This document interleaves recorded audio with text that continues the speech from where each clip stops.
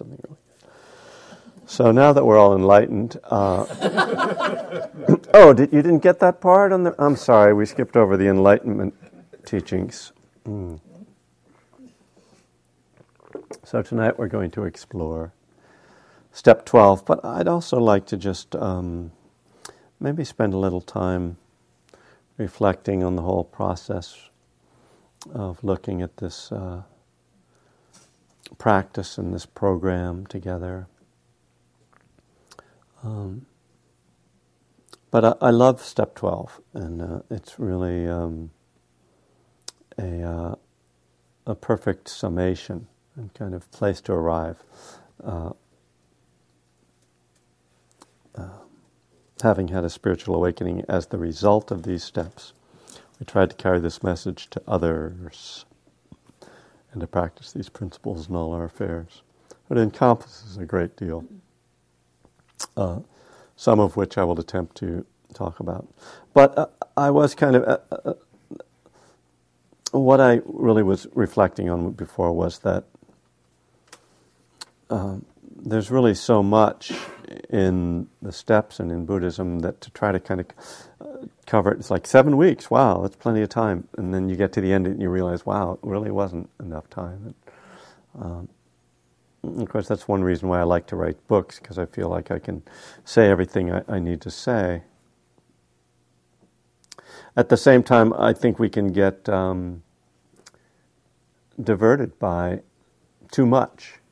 And I've actually been dealing with this question because I sent the manuscript, the first draft of my new book to my agent, and she's very attuned to everything that I'm talking about. Let me put it this way: she's very knowledgeable on these topics, without saying anything more that would break something.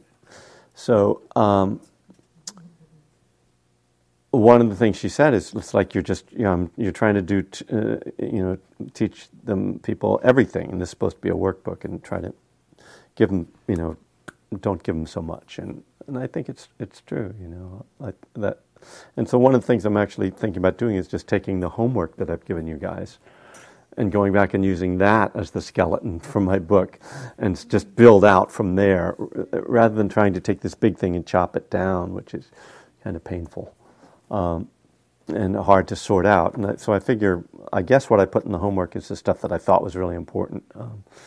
So I don't know if the class has been useful for you, but it's helped me to figure out my life, and that's all I'm really interested in. So, I love you guys. Hey, don't change. Except in the ways that, would be helpful. Glad you felt the same. Yeah, I just wanted to make that. Good.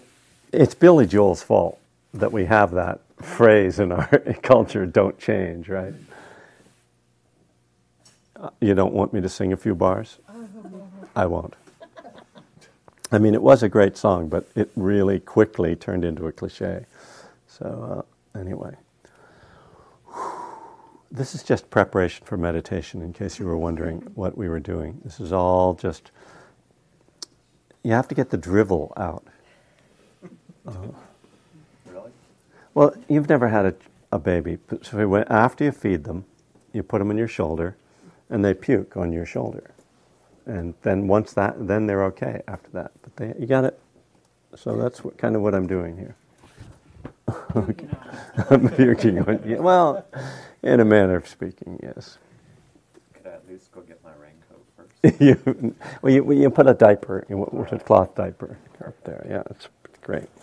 Although I still have some on my Birkenstocks, so I guess I had her aiming the wrong way at the time. But okay,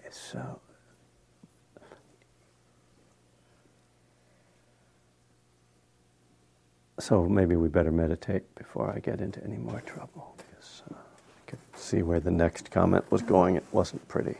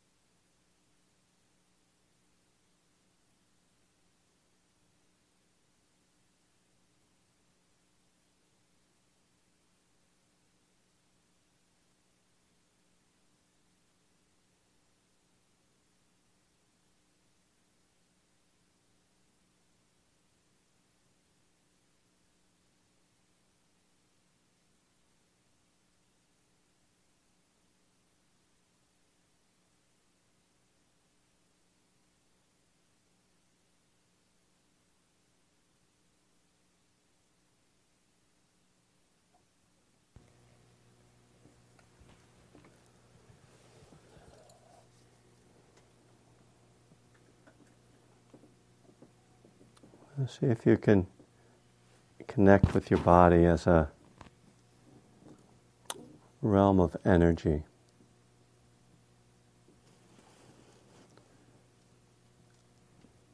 Feeling the body like points of light or points of energy in space.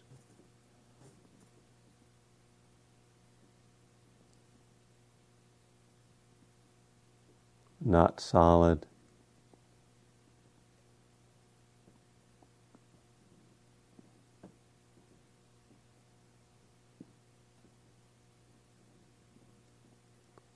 Formless.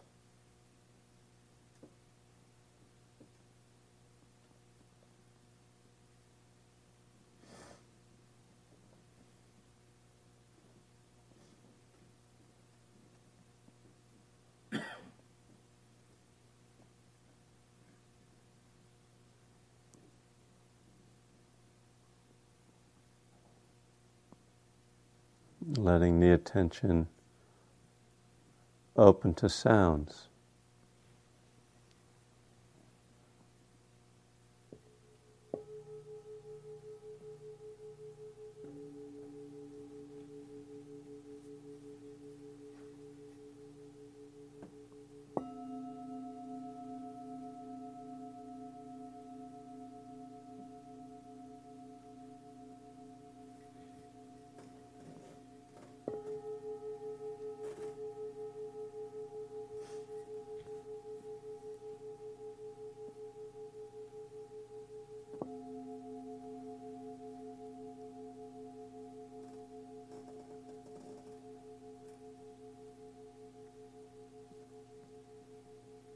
The mind like open space.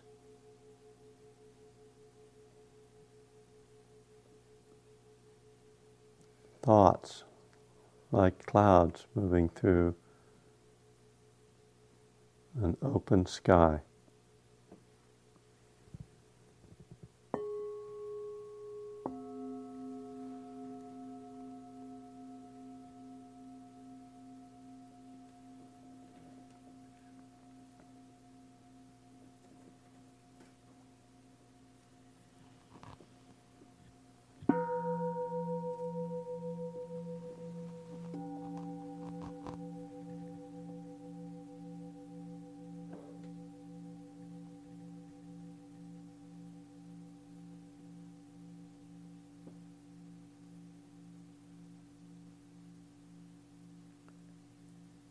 Nothing solid.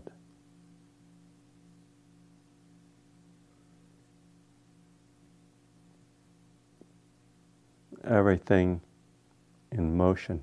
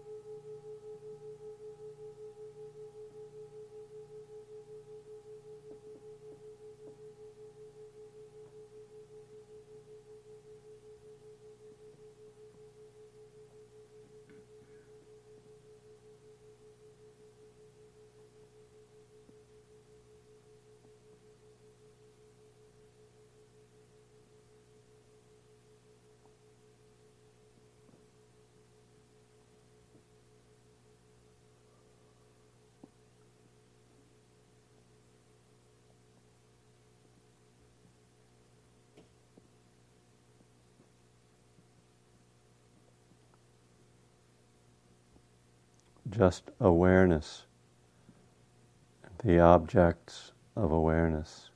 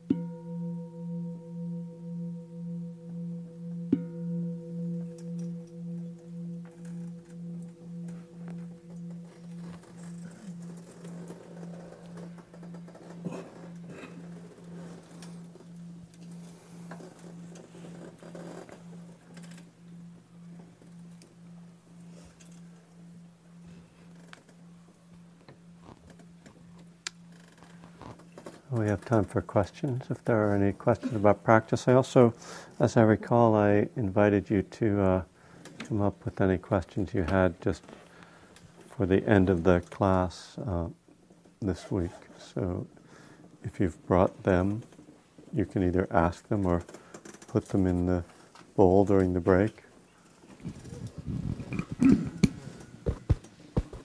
Kind of just, I kind of feel that this is kind of open to really anything that you feel wasn't answered for you over these 7 weeks. So, very open-ended. Or maybe you got all the answers. If so, please tell them to me. Yes? That's okay. You don't have to stand up. So, let me formulate it. I feel silly asking it. So at the end of either one of the forewords or the prefaces of the big book, it says, we hope that there's these 3 sentences about we hope you'll relate, or maybe you'll say, yes, I felt that way, or the last thing is, yes, I want this thing too. Mm-hmm. And so my dilemma is that, yes, I want this thing. I want this meditation practice, and I'm so freaking undisciplined. It's really, really, really hard for me to be disciplined enough to do it. And I feel like I need a meditation sponsor. Uh-huh. Yeah, I actually just, a good friend of mine who's actually a treatment professional, actually kind of a big deal in the business, asked me to help him with meditation, and we got together and talked, and we did a meditation. And after we talked for a while, I said, I'll be your meditation sponsor. So he's texting me every day after he meditates. And that's the idea of the kind of meditation buddy I talked about early in the series. Because I think in some ways what's most important isn't to have somebody sponsoring you, but somebody helping to keep you honest. Somebody who you feel, that is just in that role for you. But yeah, I mean, I think that's a meditation sponsor, I think, is a good idea. What else would it take? What else might help you? Well, I was talking with a couple of friends who come to this class with me, and we were talking about, we have been sort of meditation buddies, we've started it, and we were both talking about, for me, I think I need to take more meditation class. I mean, I think I need to participate in a group on a regular basis. Yeah. And I'll say this, that I've been hesitant to be involved in a Buddhism and recovery group because I'm so connected with AA, and it's so important for me to stay really close to AA, really important for me. Mm-hmm. And how long have you been sober? 11 years. Uh-huh. And I don't want to, yeah. And I'm jealous of my time. Also, not my sobriety time, but of my time. Right, sure. I work hard. You don't have unlimited time to do everything. Yeah. So I'm thinking, well, maybe I need to come up here on a regular basis, or I don't know. Where do you live? I live really close by, in San Anselmo. Yeah. Well, I do think that it's reasonable to trade, if you go to more than one meeting a week, to trade a meeting for a meditation group.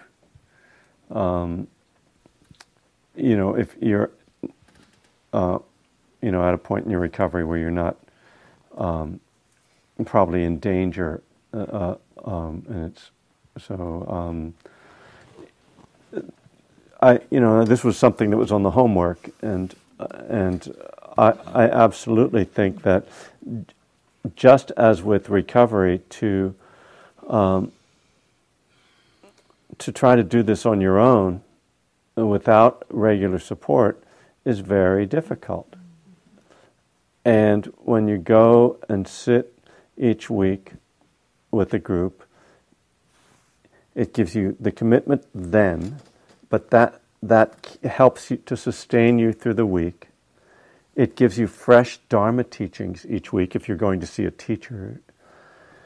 And it can develop into a community in which there can be all the opportunities that community and fellowship give.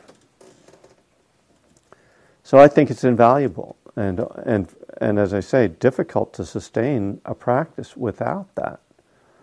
To be out there on your own, it's again this. Bhikkhu Bodhi. Do you know who he is, Bhikkhu Bodhi? He's one of the great translators. If you go in the bookstore here, there are several really big, fat books of Buddhist suttas that he translated. And for years he was just known as this translator. And then just a couple years ago he started an organization to feed the hungry of the world. I remember the acronym, and it's the I think other than KQED, it's the only thing I give money to every month. I just have an automatic thing that goes to them. BGR. The first word is Buddhist, but I can't remember what the other word is. Terrible. But anyway, he had a blog, posting, I guess you would say,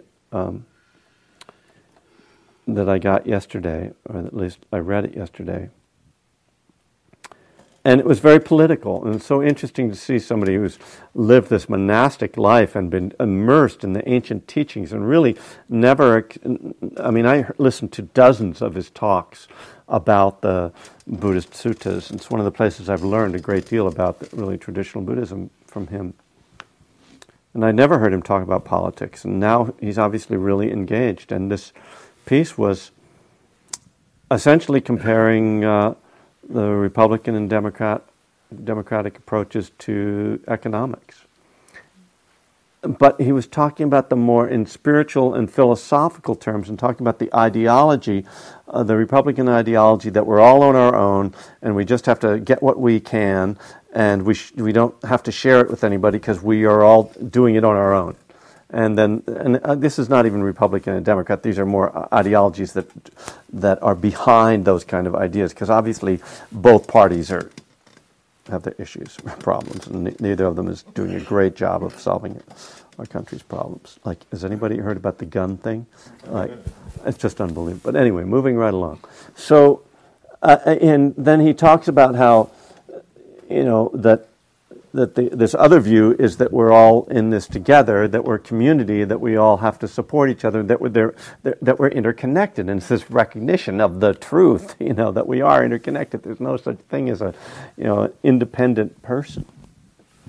And so this applies across the board, from our personal life to our political life, and it's just an expression of the truth. And we, in our culture, is, for some reason we've got this stupid 19th century cowboy mentality in our culture about how we all are independent, we're all self-reliant, and we're all supposed to be, frontiers people, and so I should be able to just meditate on my own, and that's all I need to do anyway. Meditating in and of itself it's like people try to take one thing out of Buddhism. Meditation isn't Buddhism. It's just part of this interconnected whole, and with all this, then you are interconnected with everyone, and so make it part of your, interconnected, and it'll work much better. Padapa.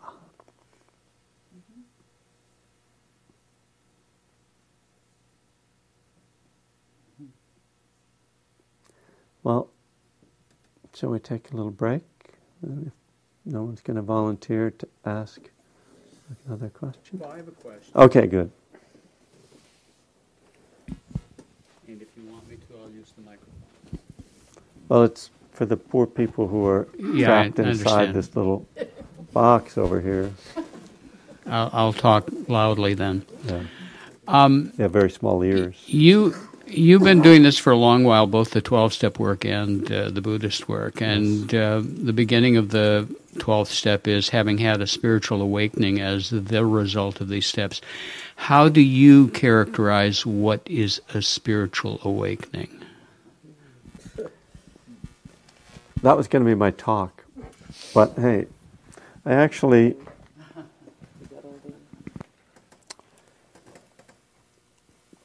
I don't mind waiting. Okay.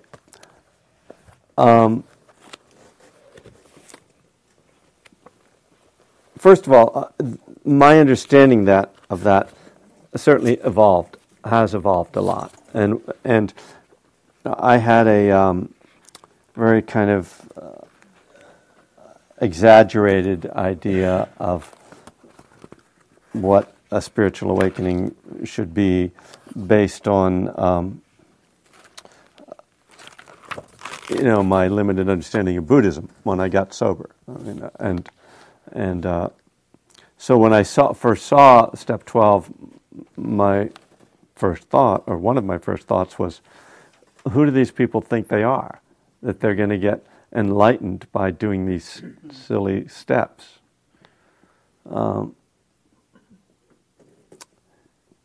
And now I see spiritual awakening as something that actually happens in each step. In fact, for me, I think step 1 was the biggest spiritual awakening in my life, the most transformative one. And I don't mean just realizing that I couldn't drink or use, or that I was powerless, but the actual transformation that happened to me, whereby I no longer wanted or needed or did drink or use anymore. And that was although there was a gradual build-up to that breakthrough, the breakthrough itself was sudden and complete, seemingly. At least it hasn't, I haven't relapsed in these 27 years. So I think then we have to talk about what spiritual means. I guess maybe what awakening means too, but I have a whole piece in Burning Desire about kind of defining spiritual and trying to get it down off the pedestal. So that there's a few components to me to spirituality, or to what is spiritual, and none of them are really ethereal.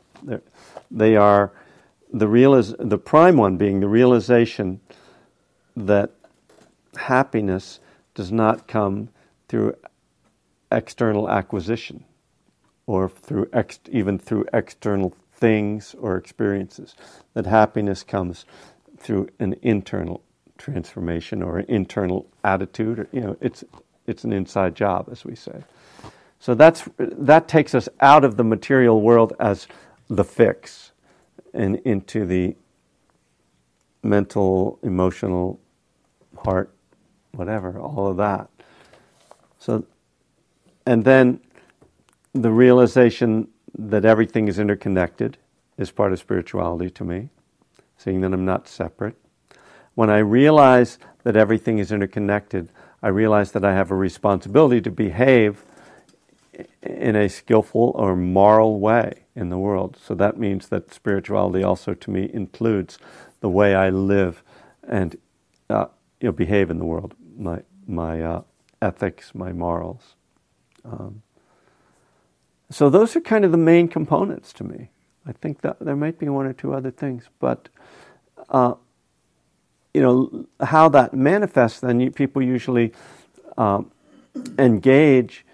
So practicing meditation, being in the 12-step program, and many other things are actions that I take to cultivate those qualities of inner happiness, of a sense of interconnectedness, and of sustaining my morality, my ethics, my skillful behavior.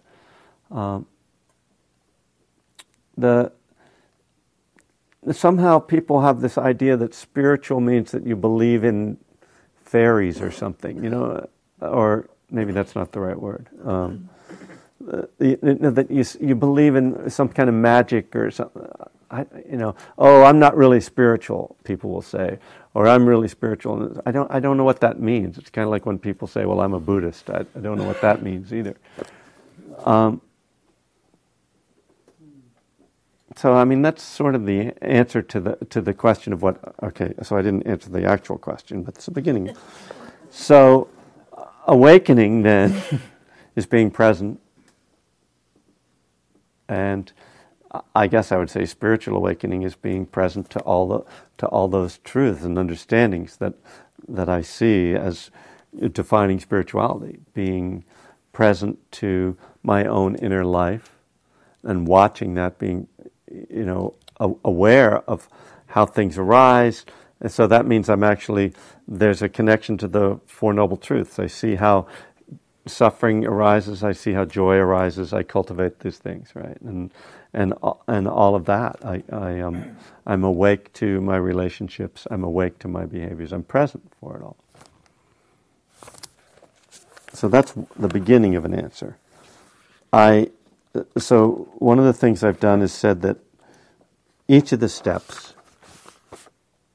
contains a spiritual awakening. So I've kind of described step 1, that awakening. And this is just a quick thing that I wrote up. Step 2 awakens us to the possibility of change, which to me means the realization that we can change. Step 3 awakens us to commitment and acceptance, maybe. Step 4 awakens us to our own failings. I don't know, that's one way of putting it. To honesty, looking at that. Step 5 awakens us to the power of confession. It's interesting. I haven't looked at this in a while, so I'm just as surprised as you. Step 6 awakens us to the power of intention. Step 7 awakens us to the power of letting go. Step 8 awakens us to the truth of who we harmed. Step 9 awakens us to the power of forgiveness. Step 10 awakens us to the importance of enduring effort. That's a nice one. Step 11 awakens us to our inner goodness and spiritual life. And step 12 awakens us to service and ongoing commitment. I don't mean that to be a comprehensive answer to what the spiritual awakenings are, but that's just some kind of, references. What do you think? Cool. You really want to know? Well, I sort of think that you asked the question because you had something in mind. Well, I was curious about it because I have respect for the fact that this has been a long journey for you and that you've done it with great intentionality and commitment. Obviously, you're sharing it with all of us and have been doing this for some time, and I respect that. And I've been going through my own process in relation to all of these things, too. So I have some things that have come to me, and I was just curious what you did, what you thought about it. And there was sort of an aphorism that I came to quite a number of years ago that says we identify with our story to find comfort, and we disidentify to find truth. Mm-hmm. And the comfort is not comfortable. It's the familiar. And the disidentification is letting go of every story that I have held about who I am and about what the world is. Yeah. That's what I see as a spiritual awakening, releasing myself from every story that I told. Right. And I do believe that the process that you've talked about, what Buddhism is all about and what the 12 steps are all about, is a journey through that process of self-revelation and release.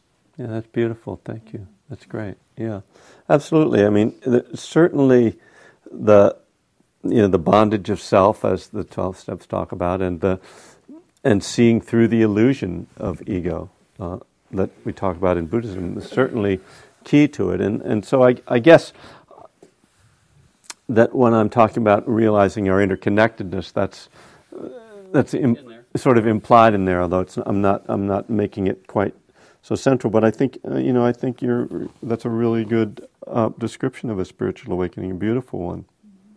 Yeah. Well, and I think I think where community comes in is that, as you alluded to, I mean, the beauty of both what happens here and what happens in 12-step meetings is that there is that support. It is that community of like-minded people who've had the similar experience that helps break through the isolation and the shame. Yeah,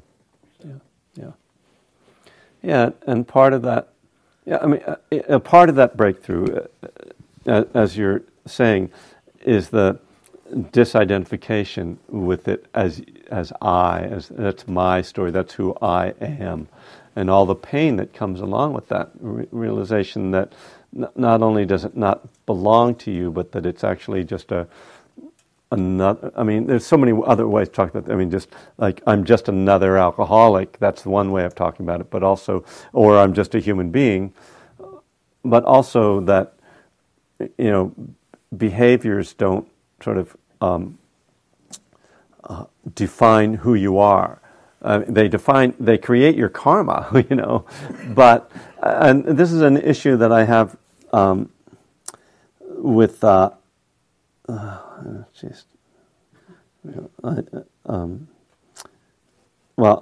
don't want. I realize I'm about to say something that I don't want to be talk about someone else. But just to say that, I'll just put it in more general terms. When we tell people, and this is something parents often do, they tell their children.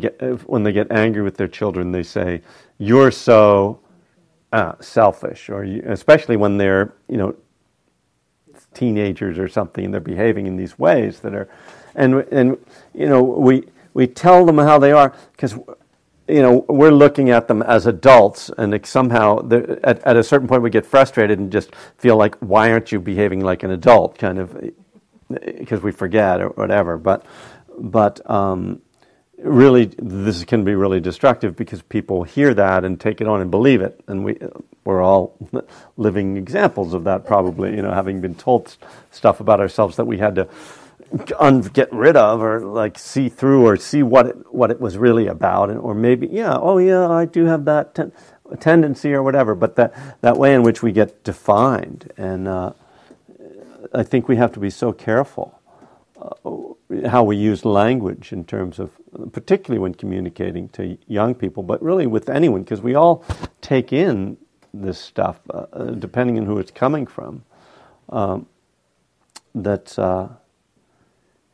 solidifying who we are, and it's so important to see through that stuff. That's just, especially when it's a child, you realize they're just going through developmental stages, and they have to act out in these ways, or they wouldn't develop properly, if they didn't do this stuff.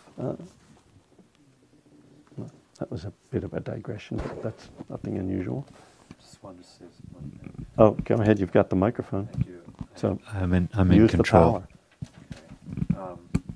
I was just thinking about when the woman in the back was speaking about practicing and connecting the dots. When you come to a place like Spirit Rock, sometimes what I find is you really have to create an intentionality to form a practice of meditative, practicing the skills of meditation and developing what's important and true, and gets you to be awake with the work that is revolving around Buddhism. And so I think for me it can be very ethereal, but I have to make it concrete. And I think that there's a lot of resources here, like back on that table in the back, there are schedules. You can look at all the things going on at Spirit Rock. You can go online. Spirit Rock has a tremendous website and huge resources. So if you're interested in going to a regular group, you can do that outside of this place with teachers that are connected to Spirit Rock, that are connected in this community. And, Kevin does a lot of work outside of here too, so you can go to his website and find out what he's doing. And there are groups that deal with Buddhism in the 12 steps in San Francisco. There's groups in the East Bay. So you might want to think about that and create that intention for yourself if it's something that attracts you and you've taken away something that connects the dots of 12 step and the Buddhist practice for yourself. And there's just so many resources. We're really living in a bountiful place to practice this path. And you can come out here if you live, I used to live in Berkeley, and I would come out here all the time. I just made it part of my life because I love Spirit Rock so much. So I think it's just, sometimes I do feel like I'm kind of floating on my own, and I come out here and I volunteer. And it's something that's helped me a lot to feel like I'm a part of what's happening here. And that just sort of giving feels really in the heart of, what my work is about around this community. And being with the people, you people, and all the people that are here, it's just a great place to be. Yeah. So I think it's just, you got to create that, but you also have to step up and you have to put that energy in. It's not just somebody's not just gonna come up and go, hey, let me take you on this wild journey or something, but you can create that. And it's like going to a meeting, you can get a lot, but you could also just walk out of there and not talk to anybody. Mm-hmm. So you could be very much on your own, or you can be very much a part of, depending upon how much you decide you want to make this a part of your life. So, I just kind of wanted to say that. Thanks. Yeah. I'll say one more thing, and then let's take a break. Just adding on a little bit to that one of the ways to really help to establish a practice is to go and retreat. So retreats are invaluable as a way of deepening your meditation and giving you more of a sense of excitement about meditation and inspiration about it when you have some really deep meditative experiences that you might not get to in a daily practice. And the other side of it is, just meditating every day isn't the answer. It's okay if you miss some days meditating and stuff. To me, it's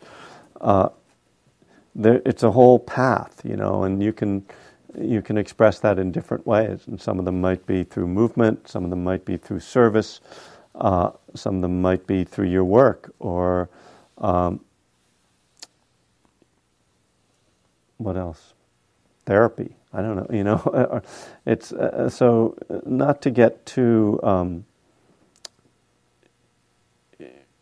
judging ourselves if our particular,